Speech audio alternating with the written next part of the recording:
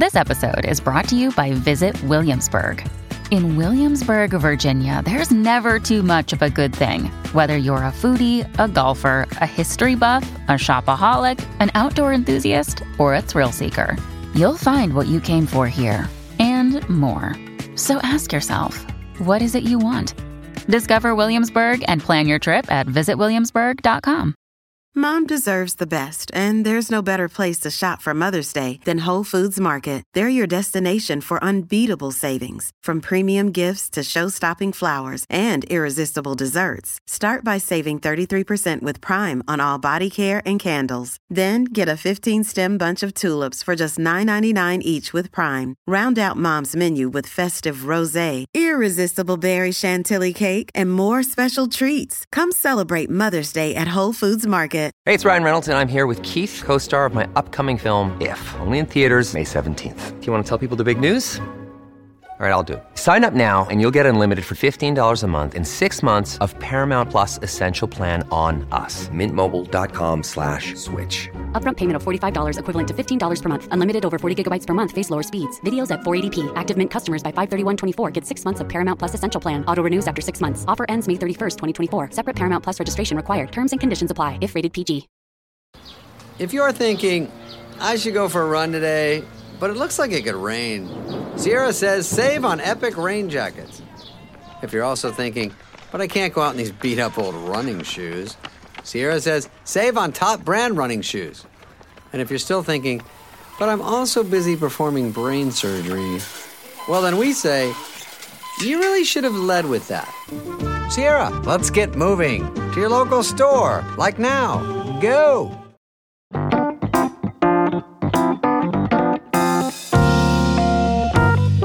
Hi, Tom Kerridge here on the BBC Good Food Podcast. This week I'm speaking to great friend and chef Ayo Adeyemi to talk about his favourite dish, jollof rice. Born in the UK and of Nigerian descent, Ayo had an interest in cooking from an early age, receiving his culinary arts management degree from Birmingham University. And then in September 2022, Ayo joined London's West African-inspired restaurant Akoko as executive chef. Ayo, hello, mate. Welcome. Tell us how you got into cooking and how we sat here in this room now talking about it. Hello there, Tom. Thank you for having me here. Pleasure. And so how I got into cooking, I've been an eager and passionate chef, a cook from a very young age, enjoying cooking at home with my family. My mum taught me a lot about different Nigerian flavours in the kitchen and creating cultural key dishes such as my favourite dish, jollof rice. I was also incredibly inspired by watching some of my favourite chef idols on television, even including yourself, Tom, as well. Thanks, mate. And seeing how you were able to create these global hospitality empires. So you mentioned your mum there and understanding that food, but you grew up in Dorset. I did, yeah. Right on the south coast, a little town called Poole. Yeah, so Poole, Dorset. Yeah.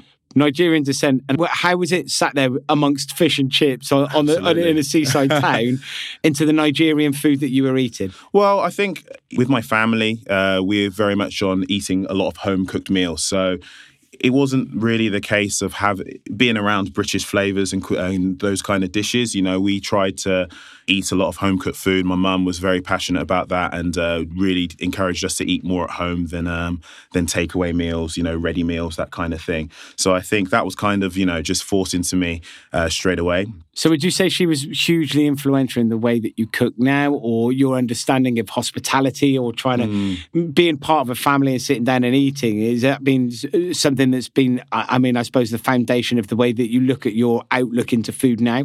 Yeah, I would say so, definitely. I mean, not so much in terms of getting into hospitality. I think in an ideal world, they'd rather me become a doctor, a lawyer, or an accountant. They don't really look at hospitality as kind of a viable career. They must do now, though. Oh, absolutely. Yeah. You know, after seeing, you know what I've been able to achieve in my career and being able to travel around the world and, you know, learn so many different styles of cuisine and techniques. Yeah, definitely they are very proud. But I mean, you know, back then it was just more about eating, you know, good homely cooked food for health reasons and obviously just for consciousness as well, and really to understand the history and background of where I grew up, because obviously I was born and raised in the UK, you know, grew up in British schools system and everything. You know, my knowledge when it comes to Nigerian culture is very limited. Unfortunately, I can't even speak my parents' dialect tongue, which is, an ongoing process. I can pick a few words or phrases here and there, but so I think the best way to really kind of understand that culture is through the food, through the flavors, and through the cooking techniques as well. It's amazing how food can transpire around the world, and how important it is for people's heart and their foundation of wherever they're at. We've talked about it on this podcast a number of times of where people, their heritage of where it comes from, and how food transcends that across. I mean, it's global. Everyone eats, and everyone has, and everyone's super proud of the food, and I suppose their relationship to it and where they come from, their terroir, like the French talks about it, the earth, the land, and how that influences their dishes and their outlook onto life. But then how did that then transcend from understanding Nigerian cuisine, but growing up in Dorset in a British schooling system, to then going, do you know what? I want to get into hospitality. I want to be a chef. I want to learn how to do this. What was that pivotal moment that made you move into that area? Well, I think for me, it was more the case of like, I just love food. I love to cook. And I was like, how can I, just eat all the time? Yeah. I mean, and what's better way to do it than actually to work in hospitality? The best chefs are eaters. Which is eaters, exactly. Yeah. So I think at first, to talk about people that inspired me, the likes of, Gordon Ramsay, and seeing, him cooking, on TV, these kind of amazing style dishes, 3 Michelin star level dishes, and seeing, how his profile was on TV, and, the multiple businesses he had around the world. I was like, cooking isn't just about being cooking, there's more to it than that. It's about running a business. It's about, you can build an empire through that. And then, when I was able to, seek out doing culinary arts as a degree, that's where I thought, this is something I can really pursue for my future. Did that help you sell it to the parents that you're going for a degree and it's more about the business rather than just cooking in a kitchen? Absolutely. So there was a few fibs told along the way. So obviously you then went to study culinary arts and your degree in Birmingham. In Birmingham, yeah. Qualified, and then where did you go? And then from there, during that time, I was, working in a lot of kitchens in Birmingham and abroad as well. I really used the opportunity to kind of travel and see the world. I think the moment that I got out of pool, I realised that, there's more to life than just fish and chips in the seaside, and, I'm an avid traveller. So, after I graduated, I got the opportunity to work under, again, another one of my chef mentors, Chef Sharita Gopathathan at the Taj Campton Place restaurant in San Francisco, which at the time was carrying Michelin star. And that's where I really got to experience proper fine dining Michelin kitchen experience. And then through there, I lined a few stages in San Francisco, including Atelier Cren. I was there and really got a chance to kind of, again, immerse myself and learn that style of food. And that you've properly thrown yourself in at the deep end. You've gone from, you've left Dorset, you've gone to Birmingham, you've studied, you've got your degree, and then you've gone and not just gone and worked in a Michelin star restaurant in Birmingham or one in the Midlands or one back down in the Southwest. You've gone, no, I'm going to go off to the States and go and use this opportunity that hospitality offers people to go and travel the world and go and see as much as possible, take on different cultures and an understanding. And bigger than that, a different lifestyle. Yeah. And then from there, where did you move to? And then after that, I ended up coming back to the UK. And then I ended up being based in Bray, working with the Fat Duck Group. So predominantly time spent at the Heinz Head and at the Fat Duck as well.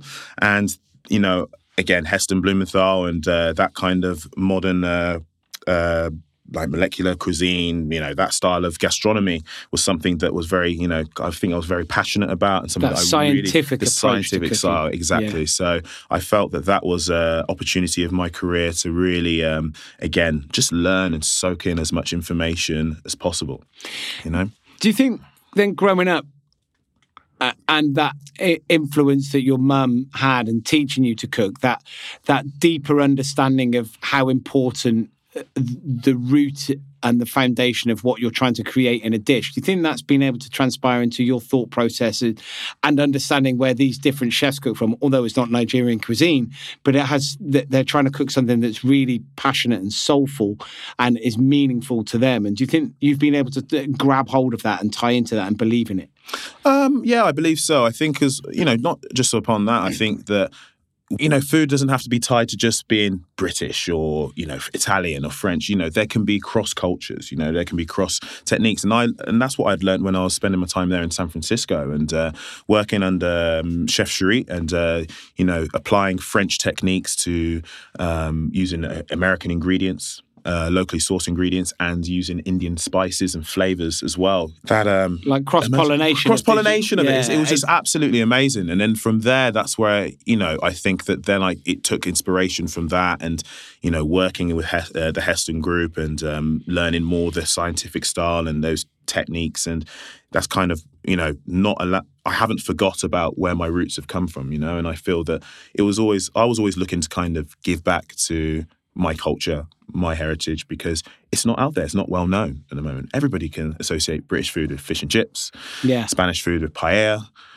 American food with burgers and chips and whatever. But no one really has that kind of association of what is West African cuisine or what's West African cooking. There's a great opportunity at the minute, isn't there? Because more and more people are becoming more, I suppose, interested, just not from a consumer point of view, but I think from a chef recognition point of view, that we can understand and cross-pollinate and move dishes around and use different spices and techniques. And because food's become much more global and people have become more well-travelled, like yourself as a chef coming from the States and back here. And then obviously, I know you then left the Fat Duck Group and went to work with a chef that I know very well over in Singapore. I did indeed, yeah. So spent about 9 years based in Singapore and I was the Chef Ryan Cliff's right-hand man at the Tippling Club for about 7 years. And this is. And Ryan is a British chef that's working out in Singapore. Yes. that uses modern technique and science and the understanding very similar to that. I suppose not a Heston mindset, but that the understanding of the process of trying to create dishes that are exciting and vibrant. But Ryan operates with no rules, doesn't he? Absolutely, which allowed me to have that kind of freedom to be very creative.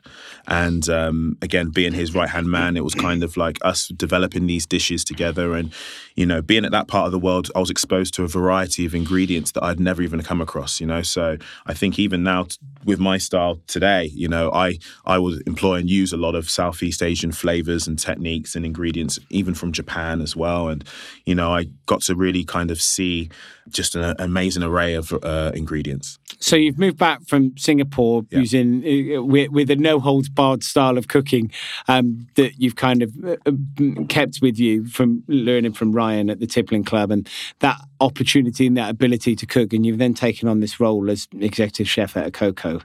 Now, tell us about Akoko. Yeah, so when I had left the UK, I felt that there wasn't going to, there was nothing around at the time of West African food or even any style of African food on the fine dining set. So after traveling back and forth over the years and seeing more kind of ethnic restaurants around in London, something triggered in my head that, this could be possibly something that will grow and become popular. And I think people's palates have become more advanced and people are understanding and appreciating different flavors and cuisines. So I got approached to take over as the new chef of Akoko restaurant, which is a West African restaurant in central London in Fitzrovia. Akoko, actually, the direct translation for that means it's time. So I think that that kind of fits part and parcel with my kind of career and journey as well, as in it's time, it's now to put West African food on the map. And for you to start making a name for yourself. Yeah, absolutely. That skill set, that understanding. I mean, that's incredible heritage in terms of chefs that you've worked with, the people that you've learned underneath and that training, that technique that you've got. And this is now is your opportunity or your time to be able to build in, I suppose, your Nigerian heritage into the skill set and the training that you've got and create dishes that are, a true representation of you and your personality. Absolutely. So I think that, I would kind of define my style of cooking now as being very bold, progressive, but, allowing to use a lot of heat and spice and flavor. We kind of at the restaurant have three very, our trilogy of cooking there that we kind of employ to is the use of fire, umami and spice. And those are the three real integral parts of the cooking that we want to highlight with the food that we do there. If you went on a road trip and you didn't stop for a Big Mac or drop a crispy fry between the car seats or use your McDonald's bag as a placemat, then that wasn't a road trip. It was just a really long drive. Ba-da-ba-ba-ba. At participating McDonald's. Another day is here, and you're ready for it. What to wear? Check. Breakfast, lunch, and dinner? Check. Planning for what's next and how to save for it? That's where Bank of America can help. For your financial to-dos, Bank of America has experts ready to help get you closer to your goals. Get started at one of our local financial centers or 24/7 in our mobile banking app. Find a location near you at bankofamerica.com/talktous. What would you like the power to do? Mobile banking requires downloading the app and is only available for select devices. Message and data rates may apply. Bank of America N.A., member FDIC. At the UPS Store, we know things can get busy this upcoming holiday. You can count on us to be open and ready to help with any packing and shipping or anything else you might need. Is there anything you can't do? Actually, I don't have a good singing voice. The UPS... Nope. But our certified packing experts can pack and ship just about anything. At least that's good. The UPS Store. Be unstoppable. Most locations are independently owned. Product, services, pricing, and hours of operation may vary. See Center for details. Come in today to get your holiday goodies there on time. Now, is that something that's close to your heart, or is that something that's very much in the way of Nigerian cookery? What defines Nigerian food? What makes it different? Because you mentioned the word spice and heat there. Is that something? Is it known for hot food, or that aromatic spicing? It would be more, again, so we define ourselves more as West African than just Nigerian. So my Nigerian side is definitely heat. Okay. Heat. And but in terms of West Africa, you've got a variety of about 15 different countries that can follow the same style of cooking, but use different spices. The cooking. Because West Africa is so vast. It's not just like the west of England, where it's like Dorset and Gloucestershire and Cornwall. Yeah. It's like, it's huge, isn't it? It's huge, absolutely. So I'm at a point of my career where I've learned so much over the years, but I almost feel like I'm going back to school again and kind of learning, a variety of these new and interesting indigenous spices from West Africa. And again, it opens my eyes to not just Nigerian cooking, but obviously Ghanaian, Senegalese, from Cameroon, from Gambia as well. So there's a vast variety of stuff to play around with there, which is absolutely amazing. Okay, so you've got this huge playground of food. You want to create dishes that are not fine dining, but you want to leave them in that space that they are very, very special. You want these dishes to be taken from, I suppose, its root and going actually elevated into being something magic. But talking about your favourite dish, which is why we're here, I mean, what is your favourite dish and what makes it so special? What is it that makes it so special to you? So my favourite dish that I'm here to talk about is jollof rice. Yeah.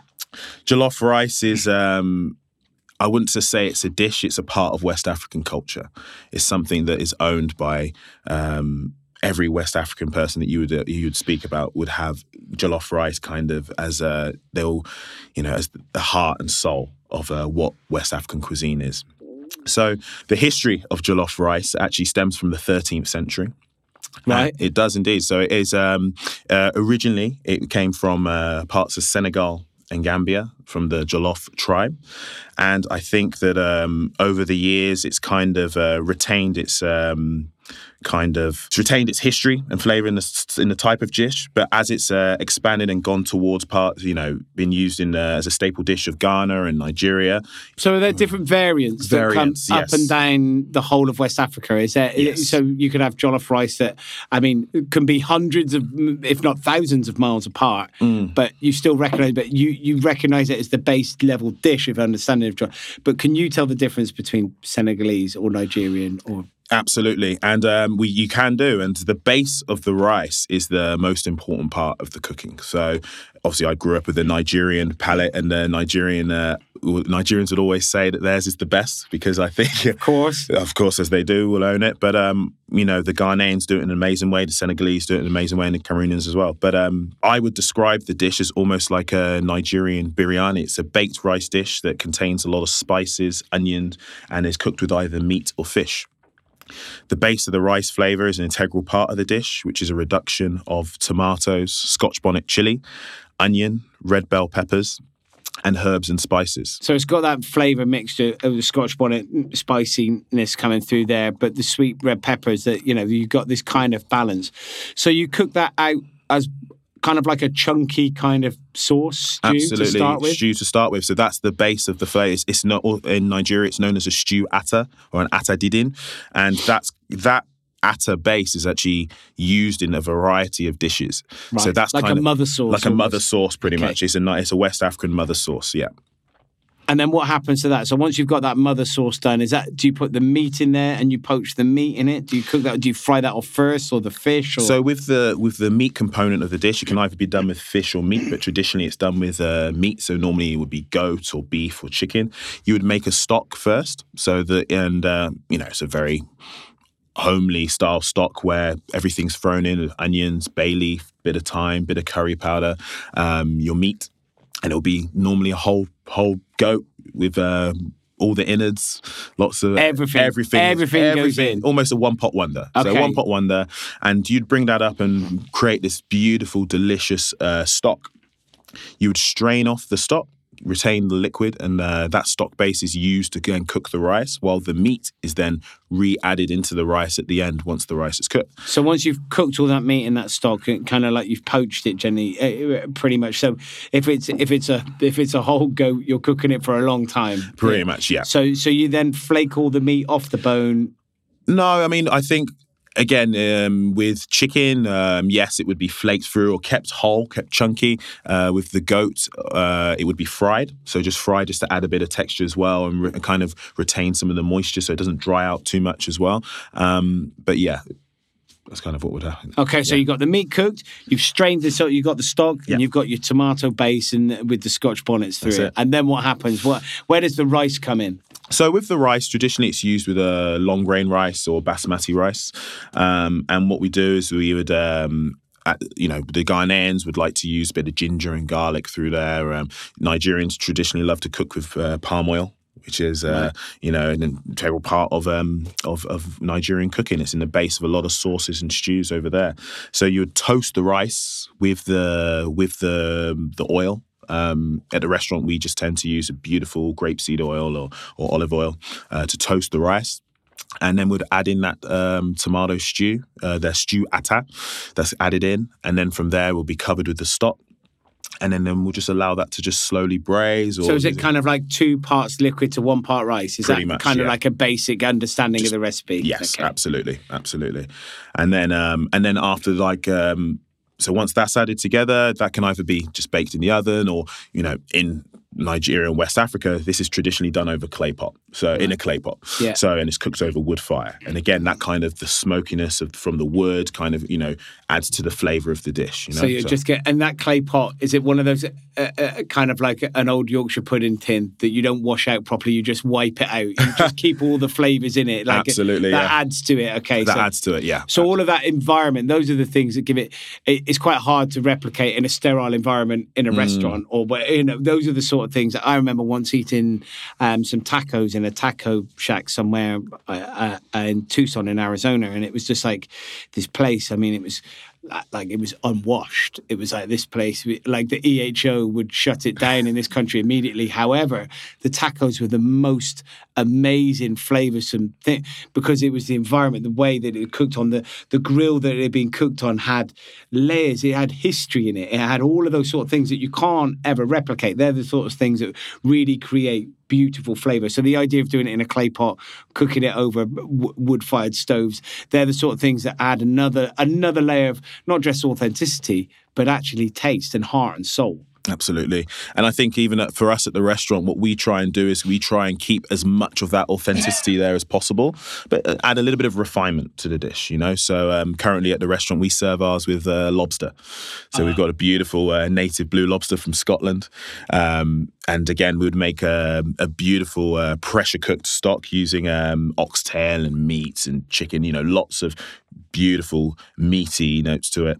And then we actually poach the claws, and then we add that and fold that through the rice, and then we create just a plated lobster with textures of carrot, because traditionally it would either be eaten with carrot or aubergine in parts of West Africa as well. So we kind of, take all those kind of authentic notes there, and even the way we present it at the restaurant is presented in these beautiful small little clay pots that we've had designed for the restaurant, and lightly smoked as well. But then at the same time, just add some refinement notes to it as well. So you're taking the understanding of that dish and what makes it so special, that authenticity, and then, you know, using your chef skill and knowledge and ability to be able to twist it up and change it and make it super special.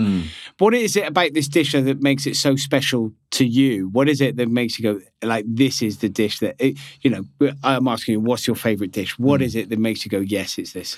It's this one because it's just identity. It really is a staple of West African culture.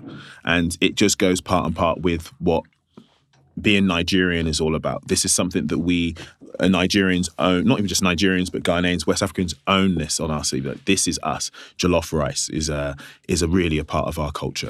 When did you first try it? What was your first memory of it? I'm sure, like, your mum was making it, but when did it suddenly become, you look back at it and go, yeah, I remember this as being such a huge part of my heritage and background? I think I wouldn't say, I couldn't put a timeline exactly on when, because it's just been part of my upbringing, part of my culture. I mean, I would eat this dish about easily 2-3 times a week. It was always kind of done, you know, with a variety of different meats, either chicken or fish or goat. I think for a celebratory occasion, it was definitely more on your high-end quality beef that would be used. But I mean, maybe I can take you back to a story of my childhood where I went to Nigeria when I was the age of 5 or 6, and you know, I got my eyes got open to something very interesting. You know, my parents come from a small little village in the south of Nigeria, and to cook jollof rice wasn't about just cooking it for yourself. It was cooking for the whole village, for the neighbours. So I remember seeing a big clay pot that can fit literally about 200 people's worth of jollof rice in there. Amazing. And having the smells of that coming through was incredible. I also remember goats being slaughtered and having to learn how to butcher a goat at the age of 5-6 years old. And then continuing on with those visits, I think as you grow up and mature and you realise, okay, it's not just about eating and enjoying with the family, it's about substance as well and making sure the whole animal was used. And again, like, going back to that vision of the butchery of the goat and stuff, but it was very interesting to see, you know, the respect and love of how, you know, they had treated the produce as well, and treated the animal and treated the, you know, everything that went into it. It was a very, you know, even though it's the village isn't, you know, the nicest, cleanest village in the world, but it's still everything that went into the dish was treated with respect. There's so many great things about that story, though, that shows it's about history and heritage. It's about, I suppose, from a chef's point of view, you're seeing the full process of an animal that's been loved, cared for, looked after, but its purpose has been to then be slaughtered and used, and every single bit of it being used. You know, so there's respect for the animal. It's not just something that comes in a polystyrene, you know, backpack bag that you buy in a supermarket. You know, that is completely removed from, you know, everything that we eat meat wise. It has at some point been a living animal. You know, this is it, and so the understanding of that. But I think the biggest thing that I take from that story is the fact that it feeds 200. You know, there was a pot there of, so it was connecting communities, and so I mean, one of the questions I was going to ask you is, when is jollof rice typically eaten? And, you know, is it celebratory? Is it? And it feels like it's for everything. It feels like you said you'd eat it 2 or 3 times a week, but the meat varies depending on whether it's a celebratory dish or whether it's just more of a, like, it's a Tuesday night, we're hungry, this is what we're eating. It's like, or that sense of grabbing it for a community. Now, all of those ingredients sound amazing. You say that they swap out, but is there anything in that dish that is completely non-negotiable? It's in every single time. Every single time is definitely the stew atta. So those the red bell pepper, the onion, the Scotch bonnet. These are all very important parts of this dish, and this is the part that kind of, even though it sounds as easy as it is, it needs to be treated with love and respect, because again, like, this is something that needs to be, you know, cooked down in a slow period of time, reduced down to beautiful paste almost to kind of add into the base of the rice. Pretty much it. Yeah, no, I mean, I love it. Yeah, The fact that that is it. There is no twist and there's no swerve on it. Even now for the twists and the swerves that you put and the variations that you put for the restaurant, a twist on the classic, you're still making the stewata. Absolutely. And is it the same one that you learned from your mum, or is it one that you've adapted? It's definitely one that I've adapted, and I think it's one that I'm not going to say is authentically Nigerian. It does have, a few different spices as well that takes from Ghanaian influence and from Cameroonian influence as well. So. But that's the non-negotiable. So the other things where you were talking about putting native blue lobsters in from the UK, or you're using, you're making the stock using oxtail and whatever. Those are all your kind of the next layer things, the thing that make you separate you from being just a great home cook to being a great chef. The point that you're looking at each individual factor and twisting it and changing it and growing it. What about the dish? Is there any kind of like myths or misconceptions around it? Is there anything that, for somebody who doesn't understand it, we just assume that it's just like biryani rice flavour? What are there any misconceptions you need to dispel from it?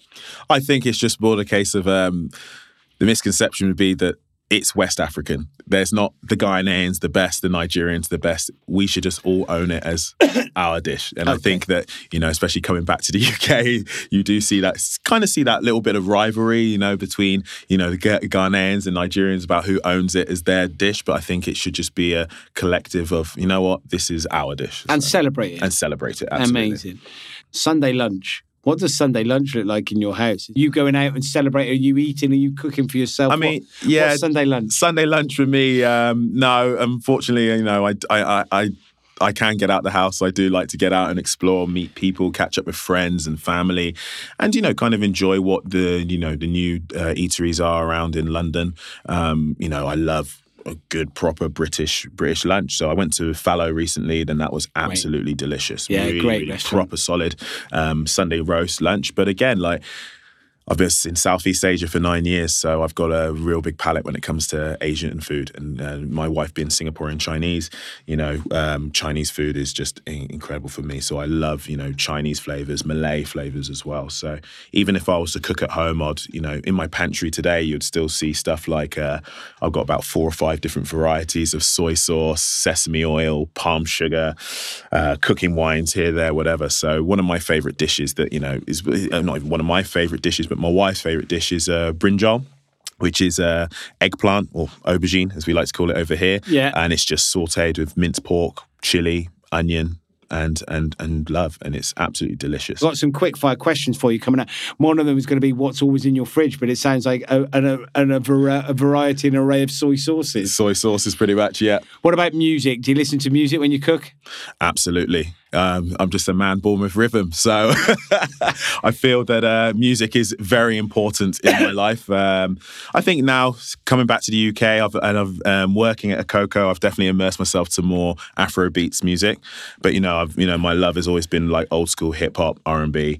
But I can listen to anything and everything. I appreciate music in general. In the Tippling Club with Singapore, Ryan was a big supporter of music and would have it on in the kitchen all the time, would have it on the restaurant. The playlists were always really, really good. Is that something that you embrace in the kitchens during service? Will you still have music on during service? We do have music on in service in the restaurant at Coco, but it is more tailored towards West African style music. So that kind of, it's fun, funky, Afro beats, a little bit of kind of soul music as well. So I think with the style of the venue that we have, it is a bit more intimate. It's a bit, we say fine dining restaurant. So, that's the style of music that we have. But yes, compared to Tippling Club, the Tippling Clubs was definitely a bit more of an interesting playlist. We had it full on. It was almost like you could get to parts of the meal where it turned into almost a rave.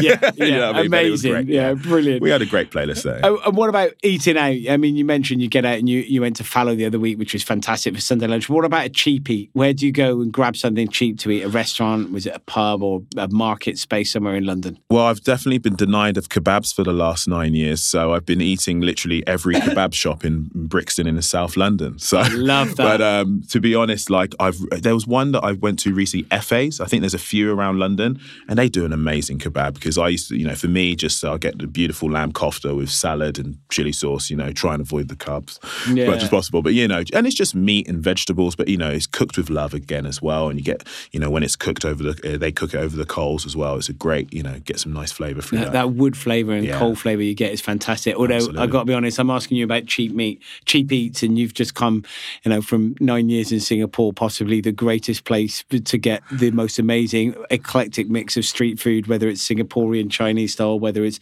Indonesian influence or Indian influence, or like dosas or whatever it is at like Singapore, like asking you what your best cheap eat is, and you're coming up with a kebab. I'm like, I was waiting for you to go a flight back to Singapore and then tell me how many different hawker stores you could eat at. I mean, they're amazing. Okay, what's been your biggest cooking disaster? Have you cooked something authentic for your mum and she's gone, this isn't authentic? Have you cooked something for Ryan and he's looked at you and gone, what is this? What have you done a live cookery demonstration and it's been a nightmare?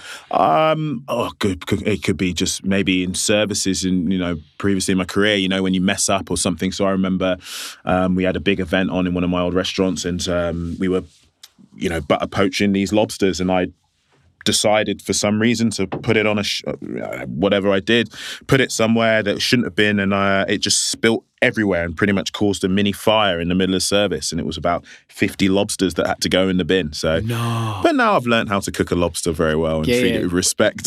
Was it taken out of your wages? Wasn't taken out of my wages, but I was given a stern warning that, you're on your last. Don't ever do that again. So, what about food that you've never tried but you'd like to? Is there anything you think, I'd love to have, or go somewhere? No, I think that's a hard question. I've pretty much tried. I feel I've pretty much tried everything. Is there anything you wouldn't try? Would you put if anything's put in front of you and you go, no, this is something you'd eat? Even I think to this day, even still, durian is one of those ones. It's for me personally, inedible fruit, but it's actually regarded as a delicacy in Southeast Asia. It's actually I just can't eat durian. Yeah, I've done the durian fruit, and do you know, I've tried it. I think probably 5 or 6 times now, and every time I think, okay, I am gonna like this. I'm gonna give it, because everyone's like, and I'm like you. I just can't get it. It's and there's nothing. The smell of it in Singapore when it's so hot and they're in season, and it's like 2 a.m. and there's just like this kind of like green cloud of the smell that just floats through the streets. It's just it's horrendous. I mean, I'm sure a lot of people don't even realise it's actually banned in all like public transport. It's hotels, what have you. It's planes, it's something that you have to really like. Yeah, to be honest, or pretend you like. Yeah. All right then. Last question. What makes you optimistic for the future? Family. I like, having seeking a future with, my wife, kids, and, training and nurturing the future generation. All about food. Oh, and food. And food? And food as well, yeah. I love food. And food. You love food. I love food, yeah. You love food. Yeah. I mean, the fact that seeing food being able to grow, seeing the way that we're getting much more of a diverse, eclectic outlook into the restaurant scene and the food scene, particularly in the UK, where I think, London is one of the most embracive of different food cultures and different food styles from all over the world with there's 8 million people that live in this city that look at going out to eat, and hopefully that can spread out more up and down the country and back into Dorset. Be amazing, huh? It would be, wouldn't it? Yeah, it would be amazing. It would be more amazing. Than just fish and chips. So let's get some jollof rice down on the sunny seaside. We'll try that. Well, listen, thank you ever so much. It's been an absolute pleasure to chat to you today, and I can't wait to hear your recipe for jollof rice. And guys, thanks for listening. And don't forget, you can listen to the bonus cook-along recipe. For more details, see bbcgoodfood.com/podcast. Thanks ever so much. See you later.